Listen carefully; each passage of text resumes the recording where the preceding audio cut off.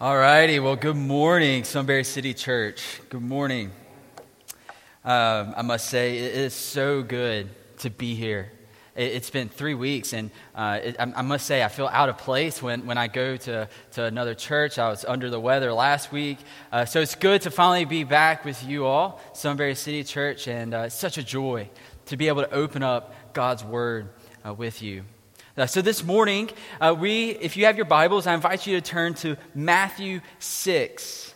Matthew 6. And that Matthew's about two-thirds through the Bible. About two-thirds through the Bible. And we're looking for the big six that's in bold. That's what we're looking for this morning. And we're going to be in verses 9 through 13. 9 through 13. While you're flipping there, I'm reminded of something as we think about this topic of how do you and I talk to God? How do you and I pray? One of the most beautiful things in life is to watch a little child learn how to talk, right? Think about a time, maybe your own kid or your niece or your nephew. You wait all these months, right, for this precious child to get here. And then we wait all these other months for this child to say, Mama or Dada. I was at a 1-year-old birthday party yesterday, and my desire for this 1-year-old is to call me Uncle Chape Chape. So I'm like, Uncle Chape Chape, you know. We desire that. We want to hear this child call us by name. And so for me, I'm the oldest of 4. So there's me, 2 sisters, and a brother. And Marina, when she was born, she's the 3rd. I was about 8 years old. And when she was born, I wanted everything to do with her. I mean, if you know Marina and I, we're like 2 peas in a pod. We're like spitting images. And that's who we were growing up. When she was a little baby, we sat on the couch together. I will cuddle her. I will hold her. I will play with her. Marina and I were BFFs. And we still kind of are BFFs. And I remember hundreds of times sitting on this couch with Marina going, Bubba. Bubba. That's what they called me. They called me Bubba. I was Bubba. And all I wanted to hear was my little sister to say Bubba. The day came after hundreds and hundreds of Bubbas where her first words ever spoken was Bubba. And I remember my 8-year-old heart was immediately filled with joy. See, I thought that Marina and I had this amazing relationship, right? Like we played together, I held her, we cuddled. It was amazing. But until she called me Bubba, I was like, wow. I thought we had something great before, but boy, do we have something great now. And then it wasn't until the day that I heard the words, Bubba, I love you. See, I thought just Bubba was good. But when she said, Bubba, I love you, how my heart just filled with joy. There was a time I remember I went over to my friend's house for the night, and I came back home. And my little sister, she ran up to me and said, Bubba, I missed you. How do we long for that? And I'm sure right now you're going through your own memories of your own child, your own niece, your own nephew, some child where you just longed for them to say, Mama, Dada, I love you. I'm wondering something, church. I'm wondering how many of us in this room, in this world, in Sunbury, in our culture, how many of us are missing this deep, intimate relationship with the God of the universe because we're just not talking with Him? God has now opened up us, given us the opportunity to talk to Him, that we can have this intimate connection, this intimate relationship with Him. You know, when you think about dating someone or a parent or a friend. That deep, intimate relationship comes when we communicate, when we get to know each other, when we do life together. So if it works for us as humans, then why will it not work with God? So this is what we're going to talk about this morning, church.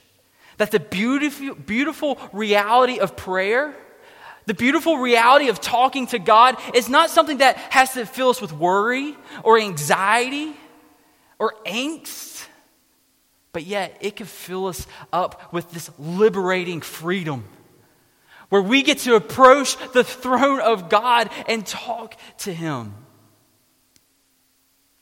Do you want that? Do you want that? A liberating feel of God being near you, God's relationship.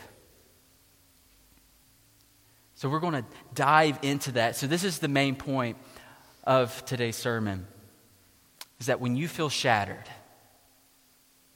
and let's be honest, we're going to feel shattered. You're going to get a phone call that your mom has cancer. You're going to get a phone call that your kid has gone wayward. You're going to get a phone call that you lost your job. There's going to be moments that you're going to feel shattered and that you're going to feel broken in your life. But the way that we can feel whole, the way that we can become whole is by talking to God. So when you feel shattered, you can feel whole by talking to God. So if you have your Bibles, I will ask you to please stand as we read and honor God's Word. Matthew 6, starting in verse 9. And Jesus says this: "Pray then like this, Our Father in heaven, hallowed be your name. Your kingdom come, your will be done on earth as it is in heaven. Give us this day our daily bread, and forgive us our debts as we also have forgiven our debtors. And lead us not into temptation, but deliver us from evil." And now God's people say, praise be to God. You may be seated.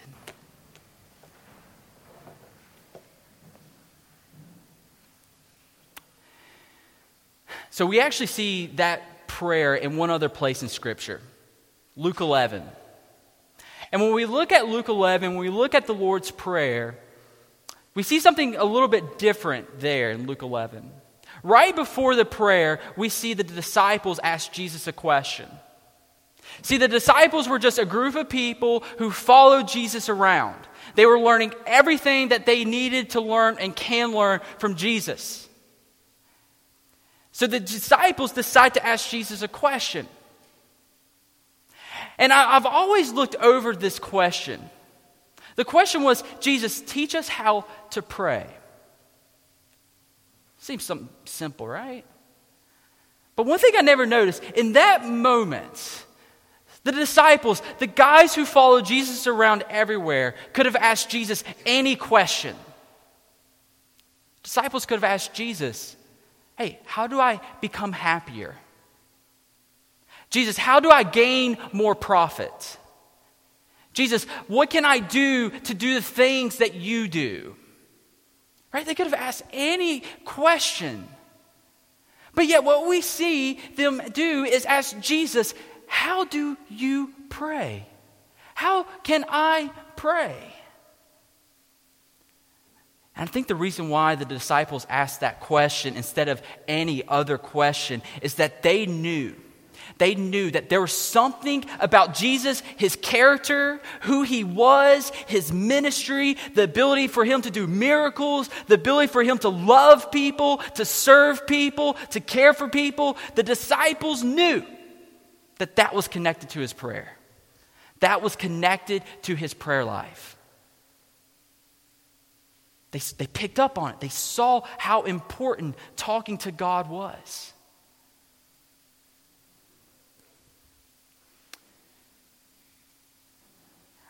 I think it's kind of interesting too that after Jesus ministers, after he ministers to the crowds, to the thousands of people,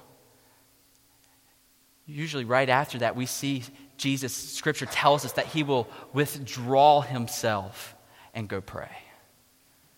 Like everything about Jesus' ministry revolved around this idea of talking to God. So if it's important for Jesus, it's going to be important for us. So in our sermon series, this idea of how to feel whole when we are shattered, the key is here in prayer. This is the first step to becoming whole. So the question that we shouldn't ask is, are we going to feel shattered? I think we've already clarified that we will be shattered. But the question that we need to ask as we move throughout our sermon series and as we move throughout this sermon is, how are we going to respond when we feel shattered? How are we going to respond? And this morning we're going to look at we must and we should respond in prayer. I think as we live our lives, when our lives feel broken, how easy it is for us to run to all of our temporary satisfactions, right? That's when we will go run to our sports, we'll run to our food, we'll run to shopping, we'll run to a friend, we'll run to numerous things. But I think we all know we'll wake up the next day and then the same pain, the same hurt that we felt yesterday will be there. It's temporary. But what we're going to see is that God is not a God that's going to offer us temporary satisfaction, but yet a God that's going to offer us eternal satisfaction. A satisfaction that will last for eternity. And that begins with you and I approaching the throne of God in prayer. That's why prayer is important, church. That's why how you and I talk to God, that's why it's important. Are you going to buy in to the truth that God can give us this eternal satisfaction and run to Him when we feel broken? And we can do that in prayer. So we're going to look at 4 areas in this Lord's Prayer where we can push into, where we can answer the question how you and I can talk to God. So the first point I want us to look at is prayer is worship. Prayer is worship. It really should come no surprise to us that the very first line that Jesus says in His prayer is, "Our Father in heaven." Our Father in heaven. And a couple things should immediately stick out to us as we think about prayer. First, Jesus says, our Father. This is us as a church, as a community of believers, as a community, as a body. We have one Father. He is our Father. And the second word is Father. So about 8 or so books in the New Testament later, in a book called Ephesians chapter 2, verse 3, we see this language where Paul says that we're actually children of wrath. And when we begin to look at that language, what Paul is teaching us is that when we came into this world, we came into the world already broken. We came into the world with already being sinful, with our hearts already messy. So how can we, as these broken, sinful, messy people, children of wrath, call God a Father, a holy God, a loving God, a caring God? How can we call Him our Father? Well, it's because of Christ. The reason why we can say our Father in heaven, it's all because of Christ. Because of what Christ, the only begotten Son of God, did for us on the cross. When Jesus, he perfectly obeyed God, perfectly loved God. But so that you and I can no longer be called children of wrath, but children of God, Christ had to die for us. So one thing as we think about worshiping God in prayer, we should think about God adopting us into His family. Right? We were over here, we were sin, we were wrath, but through Christ, we can be brought into life, into life with God, into a relationship with God. So in our prayers, talking with God, foundationally, it's worshiping God for what he has done for you and me. He has adopted us in as his children. Again, we were born messy. We were the ones born sinful. But yet we were brought in. And I just love that idea where Jesus is showing us in this Lord's Prayer that he's giving us the authority, the privilege to call God our Father. I mean, it just really points to the truth that the only reason why you and I can cry out to God as our Father is because of what he allowed his Son to go through on the cross. So again, we must, in our prayers, we worship God for what he has done, giving us the ability to call him Father. And then moving on, that next line in verse 9, Jesus goes on to say, hallowed be your name. So not only do we worship God in our prayers for what he has done, for being our Father, but we also worship God for who he is. Hallowed be your name. So we don't really use the word hallowed often anymore. Essentially, the word hallowed means holy. So Jesus is saying, holy be your name, God. And so right from the start in prayer, what Jesus is showing you and I is that right from the start, our prayers must have this priority, and that priority is God.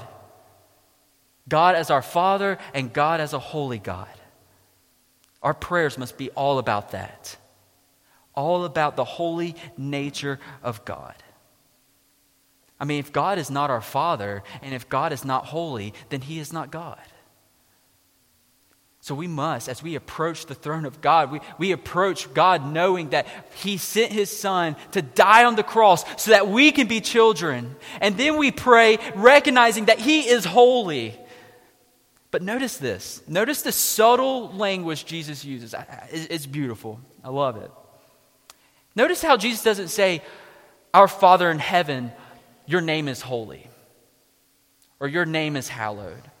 But notice he says, our Father in heaven, hallowed be your name, or holy be your name. What's that meaning? What is Jesus getting at? What Jesus is getting at in our prayers, not only do we recognize God as holy, but we want his name to be holy. We want it to be made holy amongst the world. We want other people to know the holy nature of God's name. Make your name holy, God. Holy will be your name. Hallowed be your name across this earth, where we as people, we desire for every tongue, every nation to know that we worship a holy God. Hallowed be your name. That's us, church. That's us making his name holy amongst the nations, amongst Sunbury and Selinsgrove and Lewisburg. So we worship God for what he has done, where we can be his children. We worship God for who he is, and we worship God because he is king. Look at verse 10. Jesus says in verse 10, your kingdom come. Your will be done on earth as it is in heaven. So we recognize that Jesus is king, that God is king in our prayers. We surrender to his kingship and to his lordship. And the amazing thing is right now, church, is that God is ruling and reigning on his throne in heaven. And you know what? Nothing or no one will ever take him down. He is seated as king. So what's this language mean when Jesus says in prayer, like, God, your kingdom come? All that we're doing, church, is we're basically saying in our prayers that, God, the glory that's filled in heaven, the glory of who you are in heaven, allow that to be here on earth. Allow the glory of your presence to be everywhere here on this planet that you have created. That is what we're praying for. That's the kingdom that we want to see. So how do we be a part of this kingdom? Right? How do we become part of this kingdom of being made known here on earth? Well, Jesus tells us it begins by submitting to his will. right? He says, your kingdom come, your will be done. So Jesus wants our heart when we talk to God, when we go to God in prayer, not just to be in line with God, but he wants our prayers to be in line with God's will. And when we pray for God's will to be done, what we're doing, when we're saying, God, your will be done, we're basically saying, God, it is your desires over my own desires. God, whatever you want, I am pushing in, and whatever I desire, I am pushing out. And that's just a radical shift, because everyone in culture is saying, you go do what you want to do. You do what makes you feel good. You do your own desires. But look, Jesus is telling us, no, it's not about our desires, but it's about his. So in our prayers, we recognize that he is creator and that we are creatures. We are the creatures of the creator, and that the creature's will never trump the will of the creator. So that's what we pray. That's what we pray, that the glory of God that's in heaven will come here on earth, and that God will be made known throughout all of the world. So when we think about this language of make what's happening in heaven here on earth, when he says on earth as it is in heaven, what exactly does Jesus mean by that? Like right now, Jesus is, or God is being surrounded by angels and cherubim and seraphim, and they're praising his holy name infinitely, day after day, filling up and perfectly glorifying God. And that's what we're praying for here on earth. That we as a church, here at Sunbury City Church, that we praise and glorify God here on earth, so that the rest of Sunbury will know who God is. So this is the heart of our prayer, church. This is the heart of the Christian, to make God known amongst all peoples. And this idea, like you want to know what your will or God's will is for your life, it's right here. To make him known. We do that in our works. Are you making God known in your work? Are you making God known in your family, amongst your friends? Are you making God's kingdom here on earth come by proclaiming the glory of God? So for us to do that, I mean, that's a lot. That's heavy. To make the kingdom of God here on earth, that's a lot. So Jesus is now going to show us, he's going to shift into prayer of what we need to pray for to execute that, to do that. So this leads us to our second point. Prayer is pleading. Prayer is pleading. So the first half of the prayer is focusing on what our prayers need to be about, and that's God. Well, now Jesus is going to show us, how do we pray for our own needs? For our own needs. So look at verse 11. Jesus says, give us this day our daily bread. Give us this day our daily bread. Such a simple request, but can teach us so much. So first, notice that God is not selling us daily bread. Notice that we don't have to work for our daily bread. But yet, Jesus is teaching us to ask God to give us our daily bread. To give us our daily necessities. So that means that we must be humble. See, there's going to be a lot of people who will wake up tomorrow. There's going to be the Monday blues, right? Going to work, going to live life. And there's going to be this pressure of like, I have to wake up early and work. I have to go and provide for my family. I have to go take care of everything. I must do my daily needs. I have to do it all. If I don't do it, no one else will. And notice that strain of thoughts. All of it is on I. All of it's on I. But what we see here and what Jesus is teaching us, it's not all about I, but it's all about God. So we have to break this mentality thinking that I have to do it all. And humbly approach God and say, God, you are a God that owns the cattle upon the thousands hills. God, I am the needy one. God, I am the one who needs you. I'm the one who needs daily bread. I'm the one who needs daily necessity. God, I am your hands. And notice that mentality. That mentality is all sold in as God as your provider. And by no means is Jesus teaching us to be lazy and to sit on our lazy boy and not work. By no means. But notice the heart of our daily needs. It's not coming from any effort of you, but it's coming from all of God. So when we tell God, give us this day our daily bread, the amount of trust and the amount of faith that we put in to know that God will take care of us. We are his children, church. And with him being our Father, he will provide for us. But also notice that Jesus is not saying, ask for your monthly bread or your weekly bread. But this is your daily bread. It's not like there's some bread shortage around us, right? I mean, we can go to the store and get bread. But what Jesus is doing, he's wanting to push our prayers deeper. He's wanting to show us that it's not about God providing for you monthly or weekly. It's about you trusting the Lord daily. God will always provide for his children. But the question is, are you going to trust the Lord daily? So that means when you wake up in the morning, it's like, God, I need you. God, I can't do this. It's our daily bread. So the question of the text is this. Are you daily dependent on the Lord? Are you daily dependent on the Lord? And if you are not, what area of your life are you not daily depending on the Lord?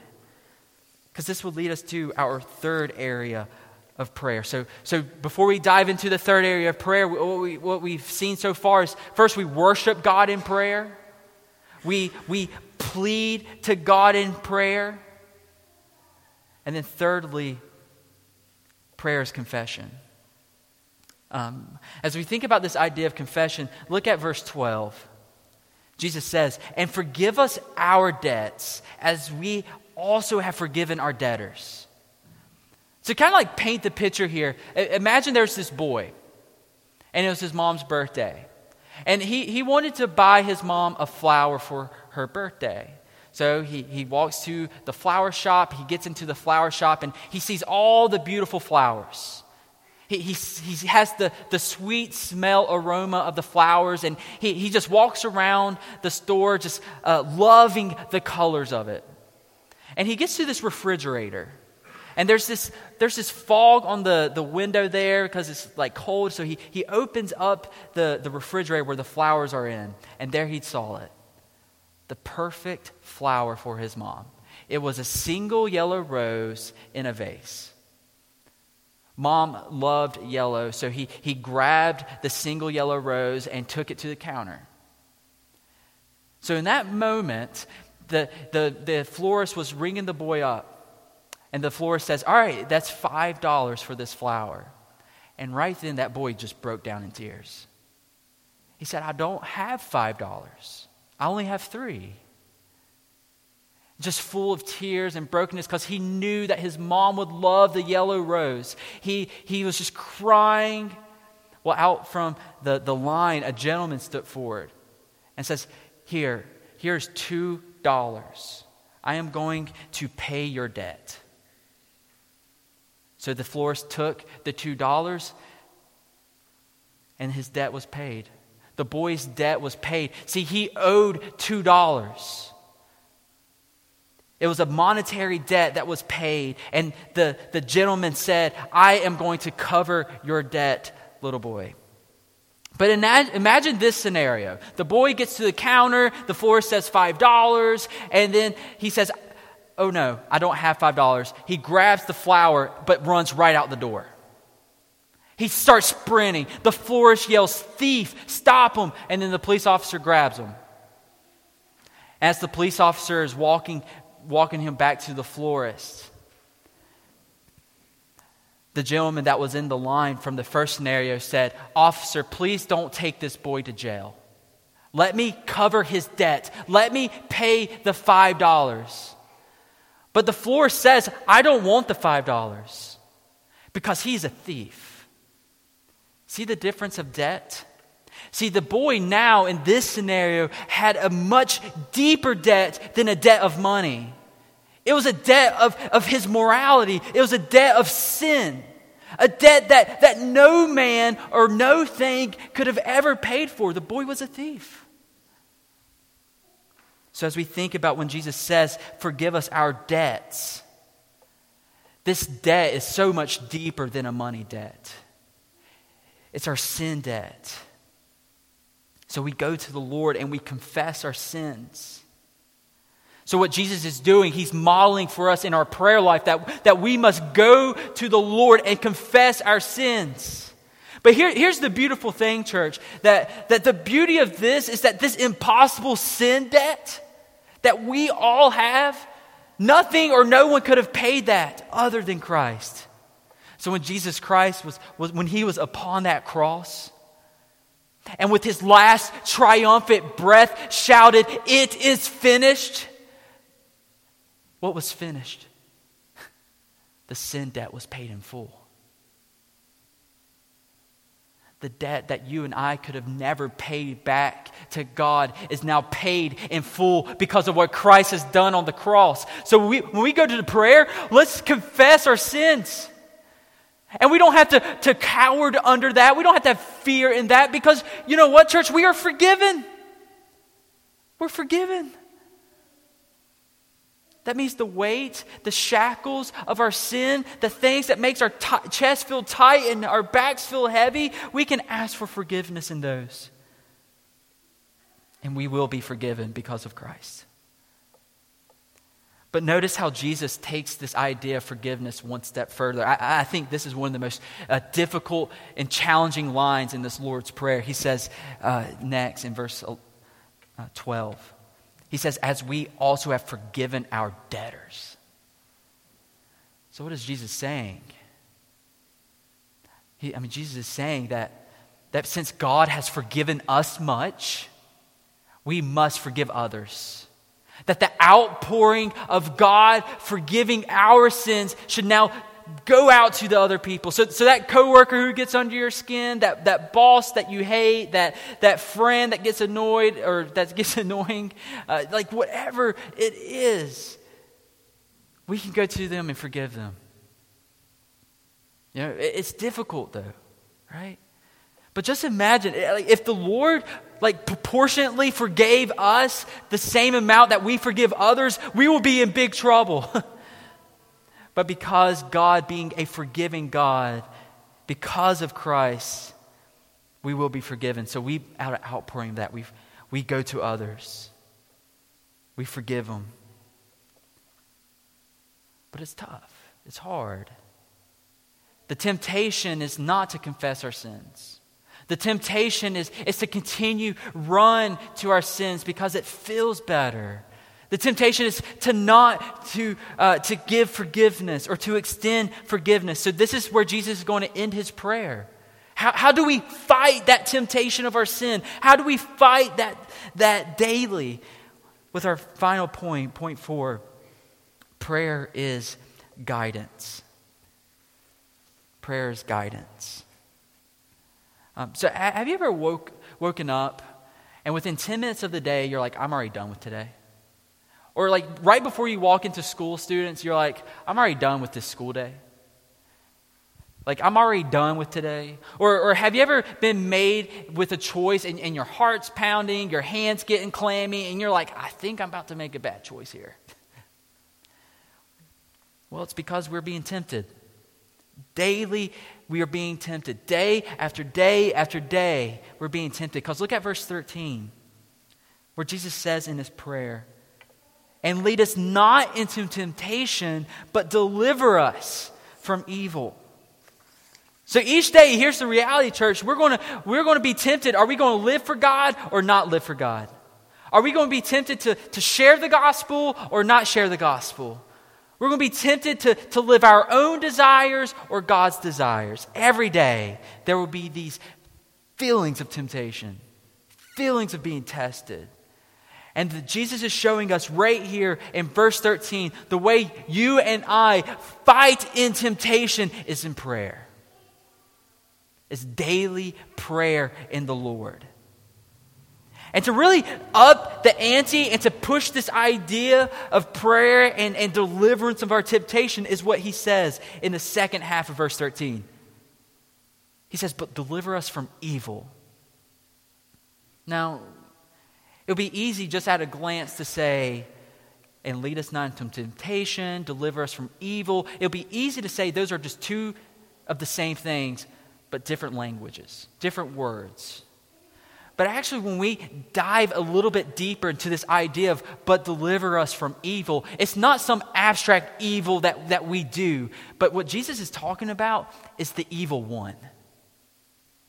Jesus is talking about Satan here. So not only in our prayers do we pray like, Lord, help me not sin today, but we're also praying, Lord, protect me from the schemes of the evil one. Here's the truth, church. 1 Peter 5:8 says this. Be sober-minded. Be watchful. Your adversary, the devil, and here it is, prowls around like a roaring lion, seeking someone to devour. And you know who that someone is, right? That's you. That's me. That's your neighbor. That's your kids. Day after day, Satan is seeking around like a lion wanting to devour you. And the way we fight against the evil one, well, Jesus is telling us, God, protect us. Protect us from the evil one. Protect my kids. Protect my spouse. Protect me from the evil one. Because the reality is, church, Satan is not going to stop. Day after day after day after day after day, there's going to be that battle. There's going to be that temptation to fall into your sin, to fall into the trap of the evil one. But praise the Lord that Christ is showing us how we can fight. We fight by talking to God. We fight by praying. So as we conclude this morning, let's just pull back briefly and answer this question, how do I talk to God using the Lord's Prayer? Well, first we worship. We worship God for what He has done. He has brought us in as children. We worship God for who He is, for He is holy. And we worship God for He is King and He is Lord. Next in our prayer is pleading. We plead to God for our daily necessities. We plead to God for our daily bread. We plead to God knowing that we are the needy ones and that we need Him. Third, we confess. We ask for forgiveness. We go to God knowing that we are the fallen ones, that we are the sinful ones, and that we go after our own desires after God's. So we be specific in our confessions. We tell God where we fall. And then lastly, we ask for guidance. Lord, guide me today. Lord, protect me today. Lord, show me who you need me to be today. So as we conclude this morning, let's be honest. We're shattered people. We're broken people. And the question that I have for us is, how are you going to respond? We worship a good Father who desires to see His children grow in an intimate relationship with Him, church. So are you going to pray to Him today? Are you going to pray to Him tomorrow and the next day and the day after that and the day after that? My prayer is that you are. Let's pray. Father, we thank you. We thank you for your word. Father, your word does not go out void. And as we dive into your word this morning, what we saw is that your Son, Jesus Christ, showed us how do we talk to you. How do we pray to you?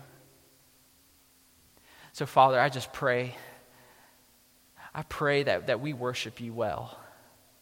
That as we sing with a heart of worship. I pray with everything that's on our lips and tongues that we worship your holy name. Father, I plead with you. I plead with you that we stop thinking that we have to take care of our own selves, that it's all on us, and we trust in your daily provision. Father, we pray that we confess. Father, we are sinful. We go after our own desires, and we pray that you will forgive us of that. And Lord, guide us. Guide us as we navigate our lives. Guide us as we leave or go out to work this week. Guide us as we engage our community, our friends, our neighbors. Guide us, Lord, for we need your wisdom. We love you, Lord. Amen.